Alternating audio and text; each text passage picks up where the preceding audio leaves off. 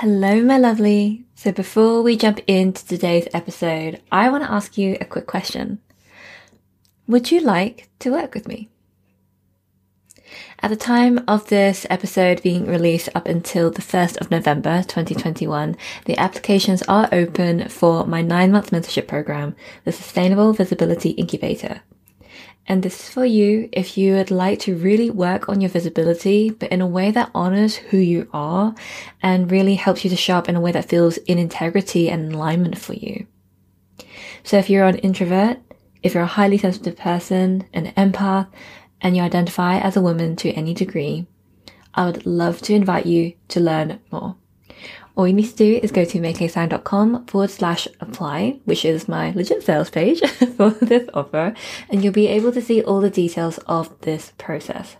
So in essence, if you want to confidently navigate yourself through the messy middle as well as the prim and polished side of your business, so you can show up consistently for your mission and do it all by leaning inside of your unique strengths, inside a space that is trauma sensitive, supportive, and is intimately small, I really would love to see you there.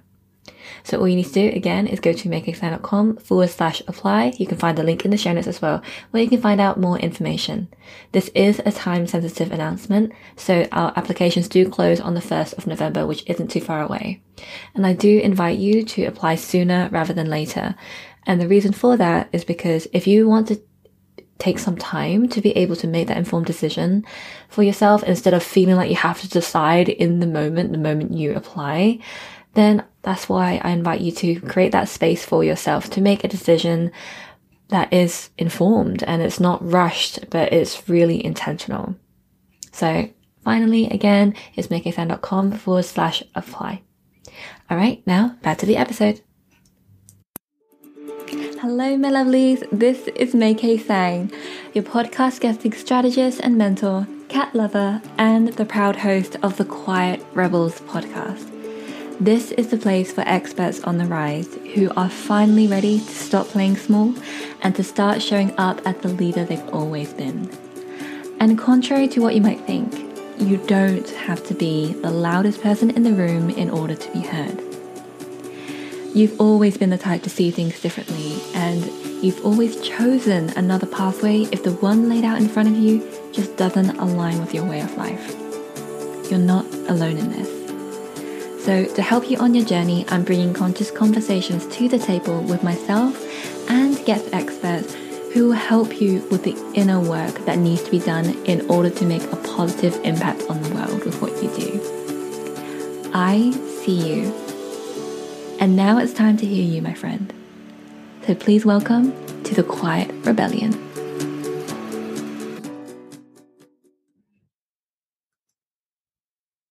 Hello, my lovely Quiet Rebels. Oh my goodness, today's guest is someone who I've been very, very looking forward to introducing to you all if you don't already know her already.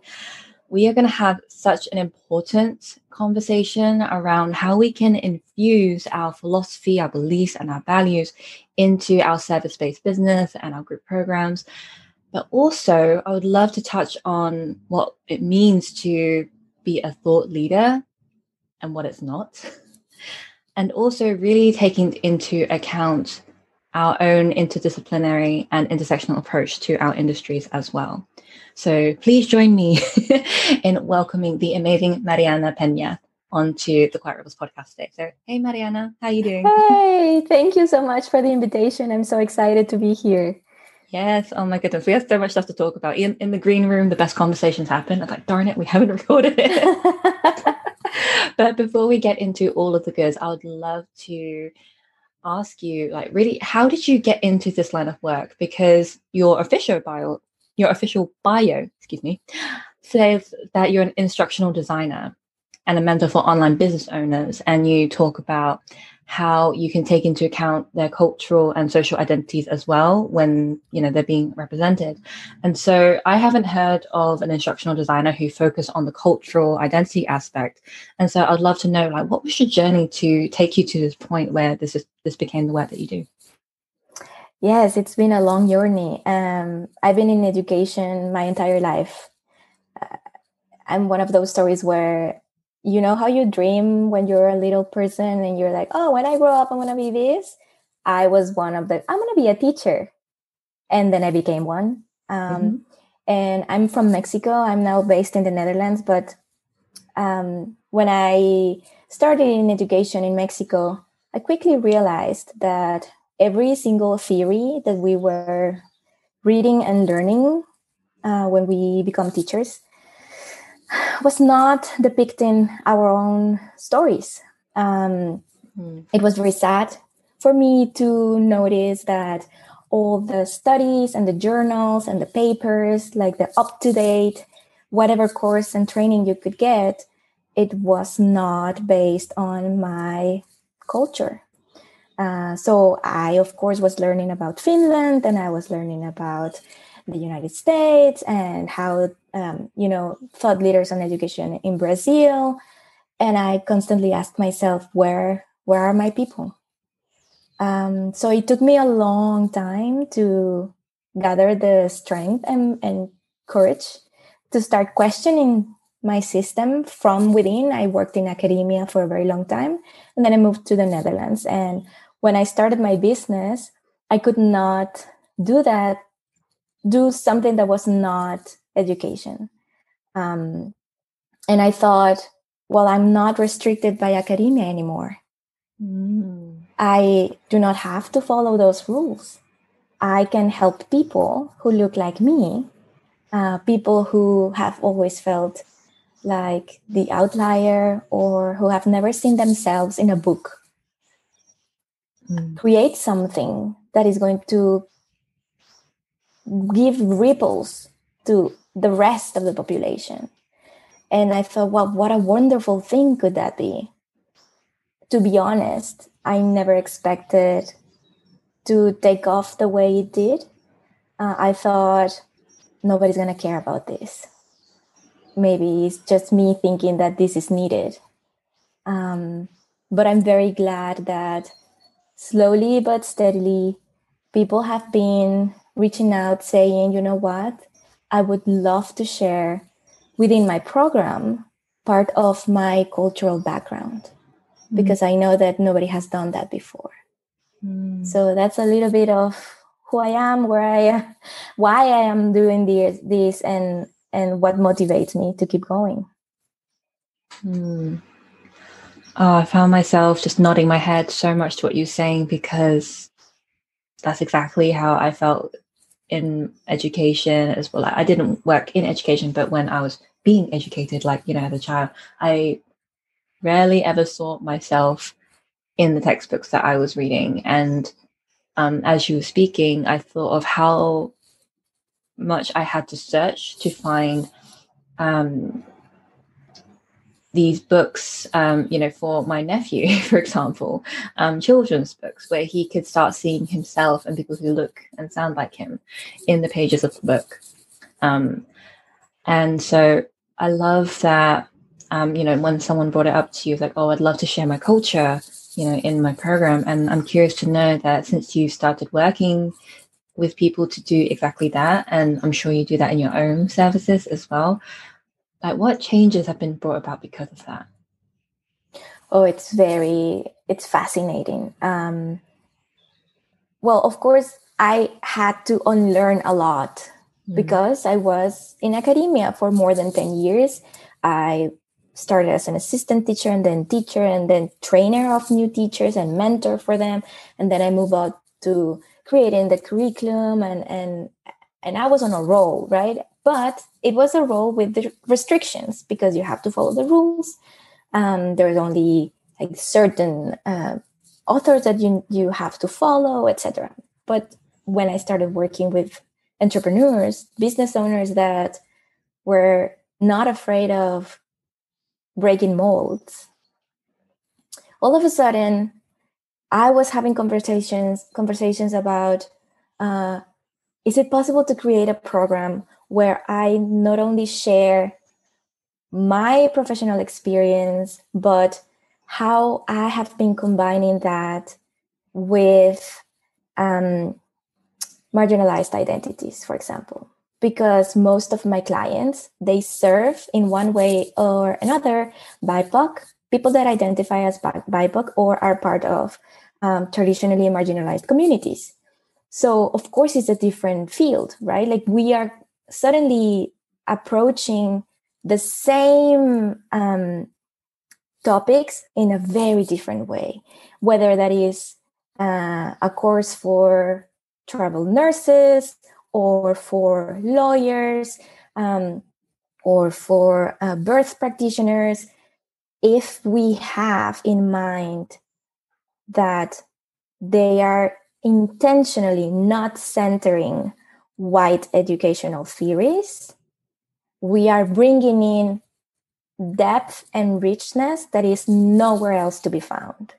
We are talking about how people in these communities don't have access to the majority of resources that white communities have. So how can we supplement that? How can we create spaces where they feel they can be brave enough to raise their voice? How can we create communities online where they don't have to lean on to the individualistic traits of capitalism? They feel that they can be quiet and still feel seen, which is a very difficult thing to achieve. And it's not that the end result is going to be different, because if we are thinking about the hard, dry outcomes that we create for a program and we read them, it might be almost in the same words as a typically white curriculum. However, the path that we follow to get there is completely different. And that in itself, it's worth it, because education is the journey, right? It's not the end. We never end learning or unlearning. So it's the little nuances that we infuse into the programs that make the whole difference. Oh, I can imagine. And I remember when I first started learning more about you, and when we spoke in the room earlier, when we talked about the infusion, I said to you that, like, oh, I find myself focusing so much more on the infusion. But the thing is, I told you that, oh, I have hidden values though, because I find that okay, to give an example, when someone says, "Oh, I'm such a funny person," then it's kind of like, "Are you?" You know, it kind of takes out the funniness in a way when you kind of claim it, and I find the same thing happens when it comes to our values. I think it's one thing to know what your values are, but it's how your audience receives that. Like, how do they see those values in you and everything that you do? And there are some values that I've actually kept hidden, that I don't openly say, like, oh, this is what I value, because it's something that I want to have experience, for people to experience when they come across me. So just for the sake of it right now, I will share what those no longer hidden values are, but I would love people to think that I'm fueled by integrity. I would love people to think that I run my business as ethically as I can.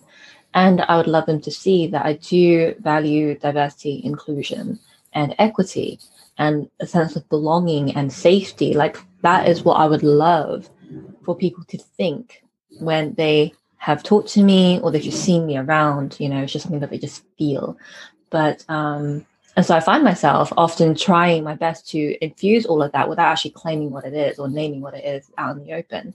And you told me that there is a term for that. Can you share that with us? Yes, this is what we called in education hidden curriculum.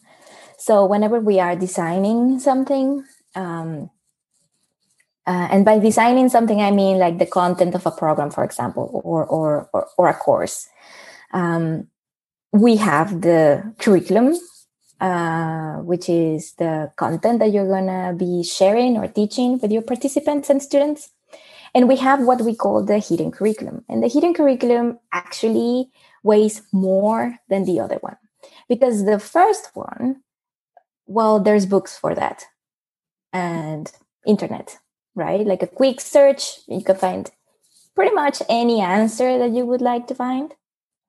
But the hidden curriculum is where we are modeling values, behaviors, thoughts. So to give you an example, and it's also where, as a student, you find, or as a participant in a course, you find, there's a disconnection here. Something feels off. You know how sometimes you're like, I don't really know how to say it, but something is off. Well, it's because there's a disconnection between the explicit curriculum and the hidden one. Let's say the program that somebody is offering has to do with healing. Right now, there's a boom in the healing industry. I don't want to get into that because it's a whole thing in itself. But let's say it's a program about healing. And if you read the curriculum, it looks wonderful. So you sign up. But once you're inside the program, you start noticing that if you ask questions or if you share your vulnerability, the reaction that you get is cold or aggressive or dismissive or plain just gaslighting. They're never going to tell you with those words, I'm just not going to pay attention to you, but you feel it. So in a hidden way, they are modeling and letting you know, first, I don't really care about what you're feeling or thinking. And second, I don't really believe in what I'm saying because it's not strong enough for me to actually embody it. And that disconnection is very sad. It is. It's terribly sad because it's dismissive. It erases you as a human. And especially if you are catering to a diverse audience, who do you think is going to feel it more? The ones who have always been dismissed, overlooked, misunderstood. And sadly, we are also the type of cultures that we're going to assume that it's on us. So when we are training, yes, we're gonna take that guilt and we're gonna be like, it's on me. So when we are creating something, and this is one of the things that I do, like I credit academia for it, is that notion of it's not what you're saying, it's how you're saying it and how you're modeling the behaviors, because that's what you're gonna remember. Oh, suddenly I'm thinking about all of my past mentors, all of my past teachers in school, the ones I liked and the ones that I didn't. Yeah, exactly. It's true, because we often forget about what people say, but we remember what they've said, how it makes us feel. Yeah. And I feel like this is so overlooked for those of us who, are in the power dynamic situation, that we do hold just a bit more power because we are leading something. We're leading a service, we're leading a program, leading an audience. And so what can we do to kind of get started with working on our hidden curriculum so that we are the embodiment of our values without necessarily having to say so? Yeah.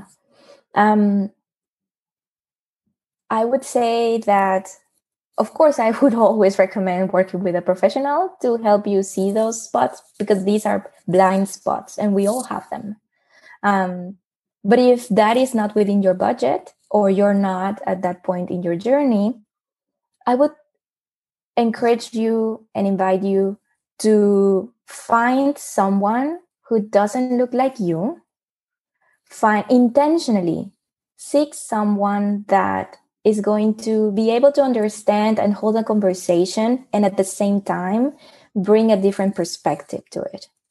Because things that we see normal, expected, regular behavior, or just like, well, everybody knows this or everybody is able to do this, it's not. We are millions and millions of people in the world, and we all have different experiences. We all navigate this world with very different lenses, and not just one. We hold many different identities at the same time. So when you have the immense honor of leading a group of people in whatever capacity that is, as a business owner with your team, as a facilitator with a program, as the friend that everybody goes to for advice, the monitor or the manager in the community. If you have the trust of people, then it's also your responsibility to be very aware that your experience in the world is not the only one. Yes. So we can start doing that. And one question that I always give my clients, whatever it is that we're working on, is ask yourself, whenever you say like, so this is what we're going to do because these are the results. If you do that, ask yourself, how do I know that? Mm. You know, like this is a very typical example. Business strategist is creating a course and they are giving everybody a framework. If you follow this framework, you're going to get these results. How do you know that? The first answer is, well, because it worked for me. Great. You're one person. Do you know how many people are in the world? I'm not dismissing your success. I'm just trying to put it into a context. Like, what are your identities? What's your reality? How do you know that it's going to work for them? And all of a sudden, we look around us and we feel minuscule because we are just one person in a whole universe. And everybody else has an experience of the world that is different than yours. So it is your responsibility to think about that. Oh, that's such a good question. How do you know that though? Yeah, how do you know that? So easy. Yeah. And so when your clients actually come to the realization that, oh, actually, I don't, Yeah. what happens next? Exactly. So how do they come up with a process, a framework, the curriculum that is going to help aid their clients' results? So I actually designed 2 very simple exercises that I give them as homework. And I tell them, listen, the content is not the issue, but I want you to be very sure of where these beliefs are coming from. Because beliefs result in behaviors. The connection is it's faster than values to behaviors. So it's just a couple, like 2 exercises. They look very simple, and sometimes I love them, sometimes they hate me. It's challenging to work through them because we are not taught to question ourselves. We are taught, it's especially people of color, we are taught to just respect authority and accept things, right? Mm-hmm. And that's how we survive. So I'm like, no. Are these beliefs yours? Or are we just replicating things that were imposed on us? So once we get that, it's easier to move on to the actual designing part of the program. Oh, that would be, I'm just trying to imagine it now, how confronting that process is. It is very confronting. Yes.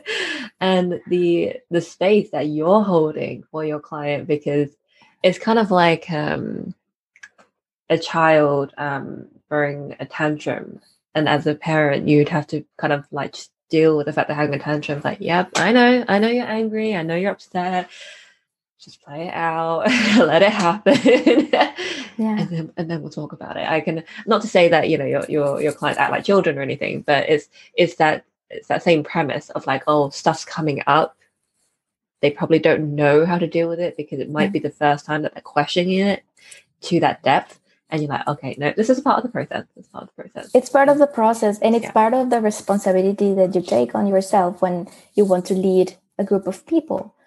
Because imagine, how can we ask our participants to be ready to keep growing mentally, to be ready to keep growing in their business, if we are not ready to do that as facilitators? Yeah. It seems it doesn't make sense to me. Yeah, it's like, oh, you can do the hard work. I'm just going to sit here, though, and just oversee it. And Exactly. Instead, it's like, no. I'm getting in the trenches with you. I'm going to get down and dirty. Like, got to do the work as well. Because, we say to lead by example, right? And that's how we do it, by still doing the work, because then you'll know how challenging it is. And so it wouldn't be as easy to dismiss, our clients' experiences when we experience it firsthand on a consistent basis as well. Yes. Lots to think about. But yes, so the hidden curriculum is, in a way, it's what drives the delivery of the content itself. So the results are still there, and the results are more likely to be sustained if they are delivered in such a way where it's meaningful and there's that richness to it, because of that infusion of what we claim to believe in and what we claim to value. So that is for anybody who's watching this, listening to this right now. No matter where you lead or how you lead, I really hope that what we've shared so far has just made you stop and think. And anything that you create, just ask yourself Mariana's question, but how do you know that? Yeah. So good. So I just want to slightly switch gears a little bit, because there's something that you shared with me that I would really, really just love to hear your thoughts on, that you have a different train of thought when it comes to visibility. Instead of consistency, you think of actually becoming a thought leader instead, thought leadership. So I'm curious, what makes you say that? Because consistency is one of those words that you always hear. It's like, oh, this is the answer to success. And I'm not saying that that's not true, but I'm curious to hear your thoughts on this, though. Why do you believe in thought leadership instead of consistency as a different approach to visibility?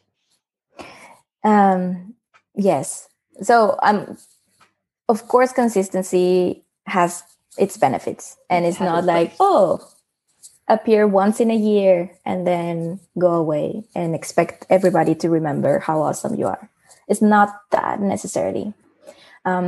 This idea or this premise comes from the fact that I work mostly with BIPOC clients. Mm-hmm. And when we hear and also my own experience in the world, like I'm Mexican. I lived near the border in Mexico. I moved to the Netherlands when I was 30 years old. So the identity that I had, or the identities that I had in Mexico, were completely gone the moment that I moved to the Netherlands, and I found myself holding these new identities that I didn't know how to navigate. All of a sudden, I was an immigrant. I was a person of color. I came from a third world country, and all of these labels, right? So when I started my online business, and people were like, you need to be consistent. You need to get out there and tell everybody what you do, and reach out and network although those although they were well intended, I was going through a very traumatic experience. I was grieving my home country. I was grieving my culture. I was grieving my language. I was grieving the person that I was until I moved to this new place. I was trying to find my way around. I was in no position to be consistent about anything. Nothing, let alone, social media. So I just sat there and I asked myself the same questions that I give my clients, right? Okay, so if they tell me you need to be consistent in order to get clients, but how do they know that? What does that mean? How could that work for me? I don't have a network here. My family doesn't speak English. They don't speak Dutch. I don't have friends in business. I know that there is nobody else doing what I do. There's nobody else approaching instructional design with the intersections that I do and I have. I knew that, but I felt so isolated. So consistency was not something that I could do. What I had was my story. So instead of forcing myself to be there, be present, be everywhere all the time, I paused. Because I tried that, let me know. Because I'm a good student. So if I get advice, I'm like, I'm going to try it. And it didn't work. It made me feel terrible. So I paused everything and I just sat there to observe and listen to the conversations that were going around. And just reassured me, they are not talking to people like me. They are not telling stories to people like me. I am not a Mexican American. I am not a daughter of immigrant. I am the immigrant. I am raised in a biracial kid. Where are those stories? I am conducting my business in my second language while learning the fourth one. Where are those stories? So I started talking about that. What do you do when you know you're amazing, but nobody gives you a chance? And little by little, I started getting more confident about it. And I paused for like 3 months completely my business until I felt, okay, now I can speak again.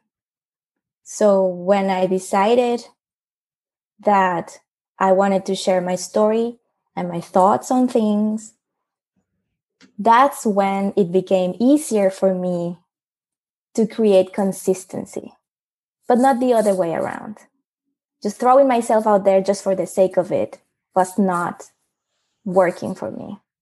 Finding myself first and connecting the dots first, infusing my cultural background with my beliefs and my values first, and then starting to get consistency, then that was something that worked, and it still works to this day.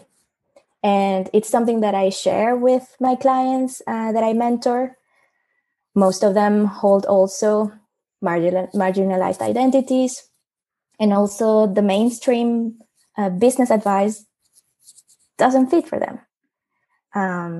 So who am I to tell them, you have to post 7 days a week? No. Oh gosh, that just gets my heart going. Like, Yeah, but no. So that's where it comes from. The whole idea that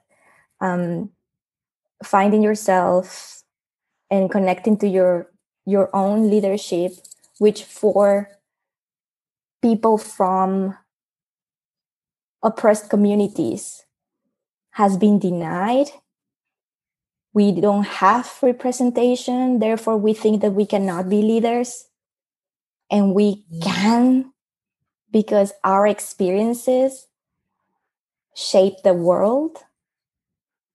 I just want them to know that and to try to embrace that persona.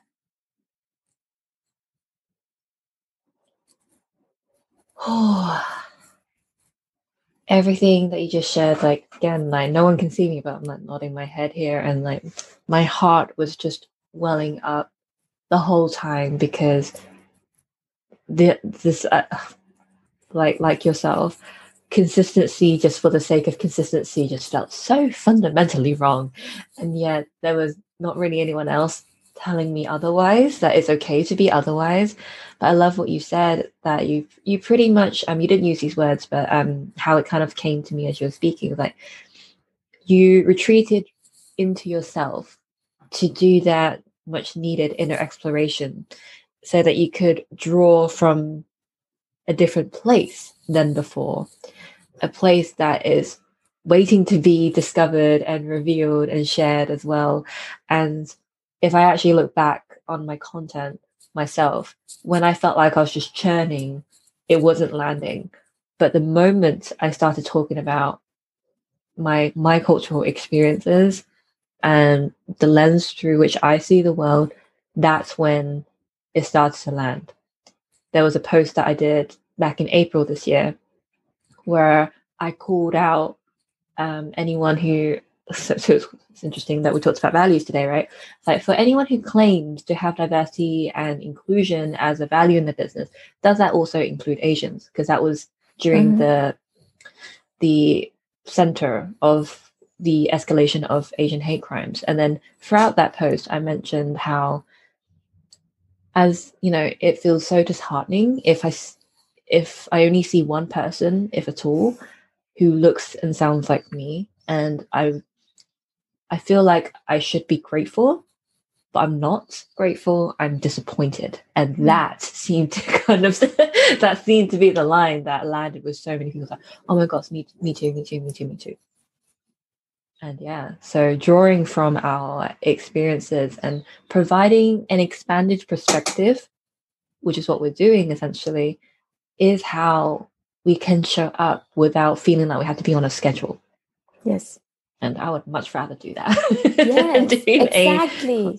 Yeah. That's beautiful, actually. That's exactly it. It's instead of consistency, I see it as expanding yourself, your identity. And if whoever is listening right now holds identities that are not the mainstream, I really invite yourself to see the possibility of expanding your person, your whole being, not you as a business owner, your whole being. Because this society wants you to feel that we're minorities and we're restricted. We're not. Under any circumstances, we can expand. And then, you know, whatever goals you want to set for yourself, they're going to feel easier. I love that so much. And actually, I haven't shared this with anyone since just my partner, right? So actually, Mariana, you're the first person to know this. What you just said about expanding your being, not just as a business owner, but your being. There's a decision I made in my personal life just the other week. So this feeling of isolation, I've had that throughout my whole life because I'm British born. I'm a British born Chinese person. So I'm a child of immigrants. And I was raised in a collectivist culture, but in an individualist society. So there was a constant conflict of what was right, what is right, what is right. I found like a peaceful solution of the coexistence of the two, how you can thrive in the individualist way to serve the collective. And that was a beautiful way to think of it. But there was a part of me that's always felt missing and disconnected to my culture. And that was the language, because my parents chose not to teach my sister and I. And I did not know this at the time, but I only recently found out that it was because it was a bullying prevention method, basically, that our parents wanted for us. That like, you already look different. We don't want you to sound any different than the other kids, because I grew up in a very white town in the countryside. And so that part was always cut off for me. And I've been shamed for it in my Chinese community, where they would joke and it would be like spears through my heart. It not even daggers, but proper, like, think of a javelin spear. Okay, it's like right through me. They'd be like, "Oh, you're not really Chinese, are you? Because you don't speak it." It's like, I'm not as skinny as the quote unquote proper Chinese girl, and it's like, what is right? I don't know. And so it's taken me a lot of time. Time itself didn't heal. I have worked a lot with my therapist, who I love so much. And now it's finally become an empowered choice for me to actually learn the language, not to please anyone else, but for me to finally make that choice to reconnect with the culture in my own way. Because I don't want the same things to happen to my children. I want them to be as accepted as possible. There's always going to be, like, times when they probably won't. But basically, I didn't want them to go through the same thing. And how this all connects in one, that is a part of my life that I always want to shy away from, that I always feel embarrassed about, feel humiliated in front of other people sometimes when people point it out in front of everyone. And because of that, it feeds into my business, because there is a part of my life that I haven't gone to yet to kind of fix what's broken, or to mend the fences, to start building that bridge that was never actually built, really. And I know that that is going to help in my business eventually, because I feel visible on all fronts.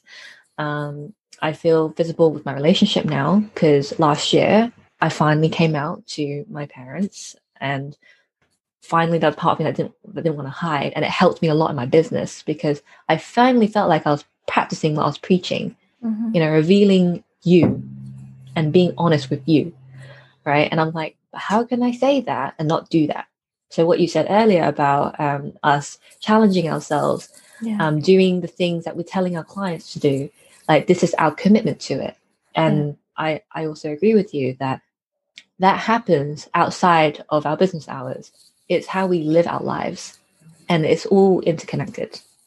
So that was a big spiel. So thank you for listening. I was supposed to be interviewing you, but thank you. Thank you for sharing that. It's beautiful. I'm very happy for you that you've reached that point where you feel that you can and want to do it on your terms.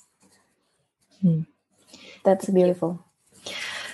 So that just goes to show that for me it is true what you are sharing. And I would love to invite everybody who's listening right now to think in your own lives, like, what can you do for yourself in your life? Not necessarily a business, like they are connected, but your business isn't your life and your life isn't your business, right? They are connected. So what can you do for you that eventually will kind of lead back to how you show up in your business? Because oftentimes I think traditional business, it seems very cut and dry, pretty much, and almost takes out the humanistic touch from it. It's like, oh, it's just business. And I'm like, but what runs a business is people, right? People who run it, people who buy, people who are just a part of that cycle. They're all people at the end of the day. So why would we cut out that human touch? So that's a whole other conversation. But Mariana, you have brought up such important topics today, and I would love to know, we talked about a lot.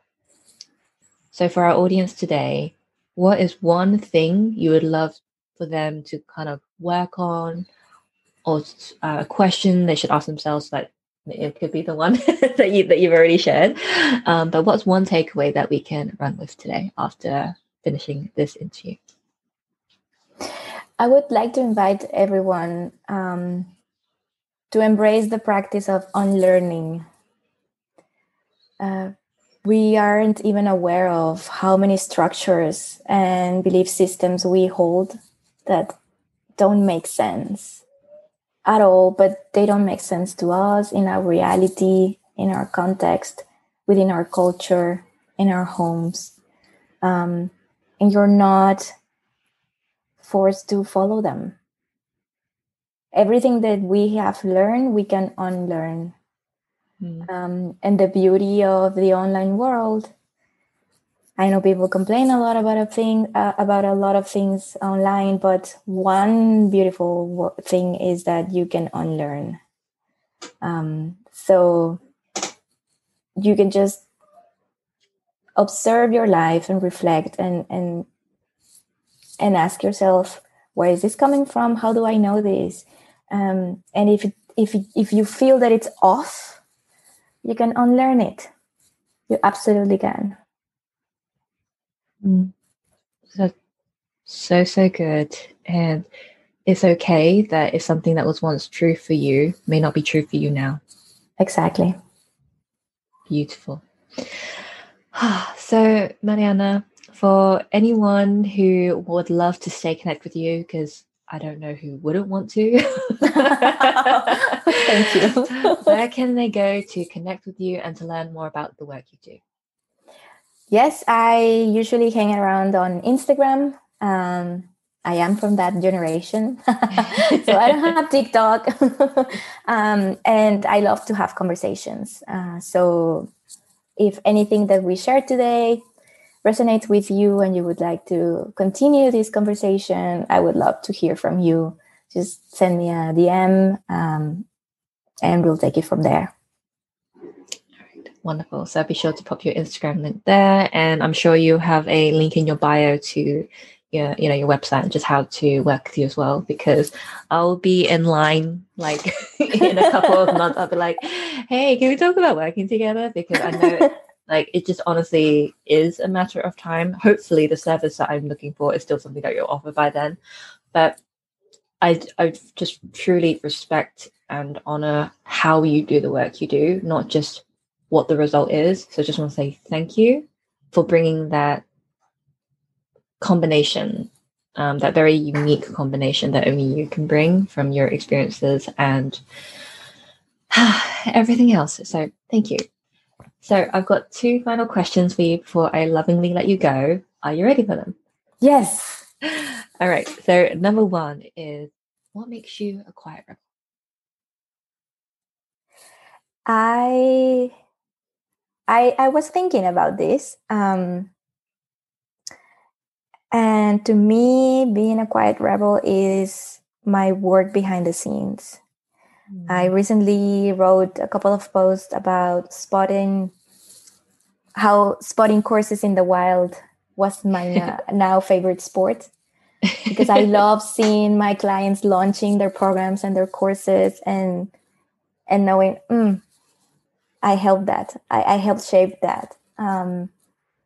I love behind the scenes. I don't need to take the spotlight.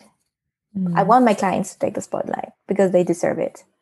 So to me, that is a very quiet labor of love, but it's a very rebellious one, because we break molds with what we're doing. So I don't know if that counts as a definition. Well, like I said to you in the green room, the beauty about being quiet rebel is that you can be a quiet rebel to what it means to be a quiet rebel. It's really the meaning that you draw, and I love this whole behind the scenes work, and that you spot them in the wild, like what you help to contribute to and what you help bring to fruition through the work you do. So I think that's a beautiful way to describe it. So thank you for sharing your definition. And my final question, so for my lovely quiet rebels who have listened to more than one episode, you know what's happening next.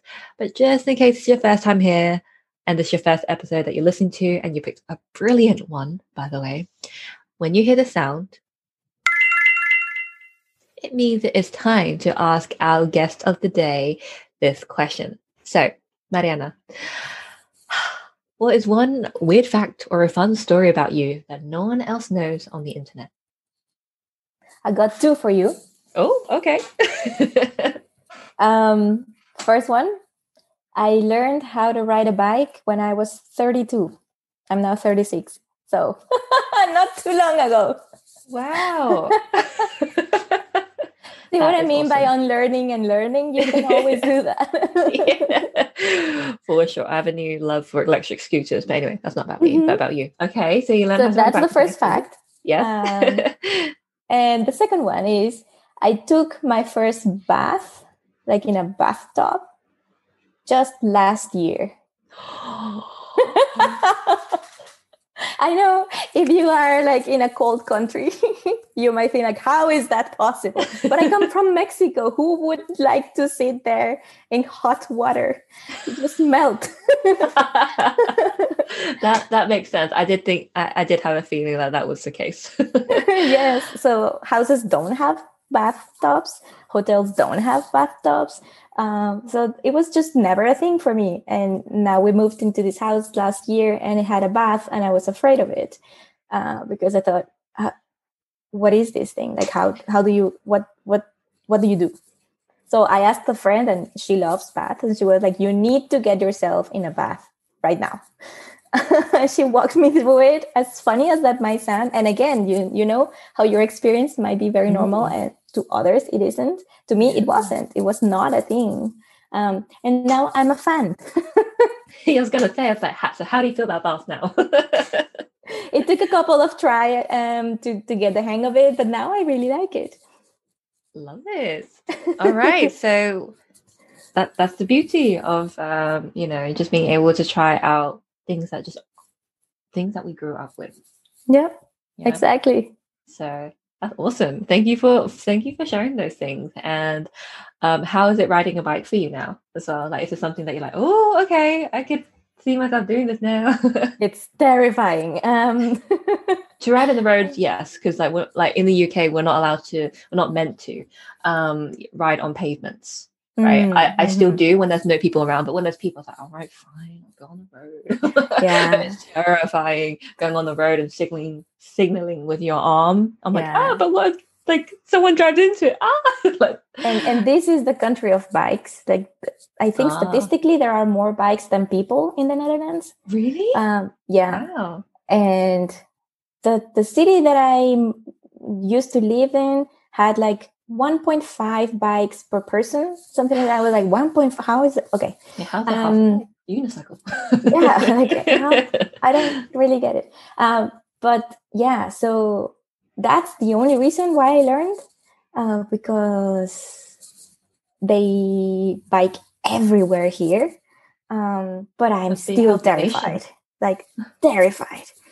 I do it, but I'm terrified. So it's not something that I look forward to, especially when it's raining and windy and it's a mess. Mm-hmm. But I'm quite proud of myself for doing that so late in my life. I learned how to drive a car at 15. That was never an issue. I was never afraid of it. But, to ride a bike was never a thing for me until now. Wow. Well, better late than never, they say, right? Exactly. I'm like, yes, I'm scared of bikes, but I'm also terrified of driving. I've learned to drive since I was 17, but I don't have that same confidence that you do. But you know what? Each to their own. All right. So that wraps up our wonderful conversation. And Mariana, just thank you for your generosity with your shares, not just with your knowledge, but just being so open to sharing your experiences is something that I so appreciate about you. So thank you for coming on the Quiet Rebels podcast. Thank you so much for having me and for creating this safe space for just sharing your stories. I am very grateful. And so, my lovely, there we have it.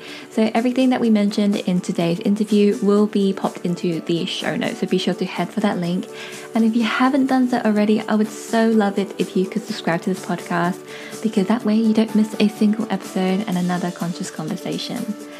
And of course, if you feel called to, I would so appreciate it if you could leave a rating and review, because that really helps other Quiet Rebels find us.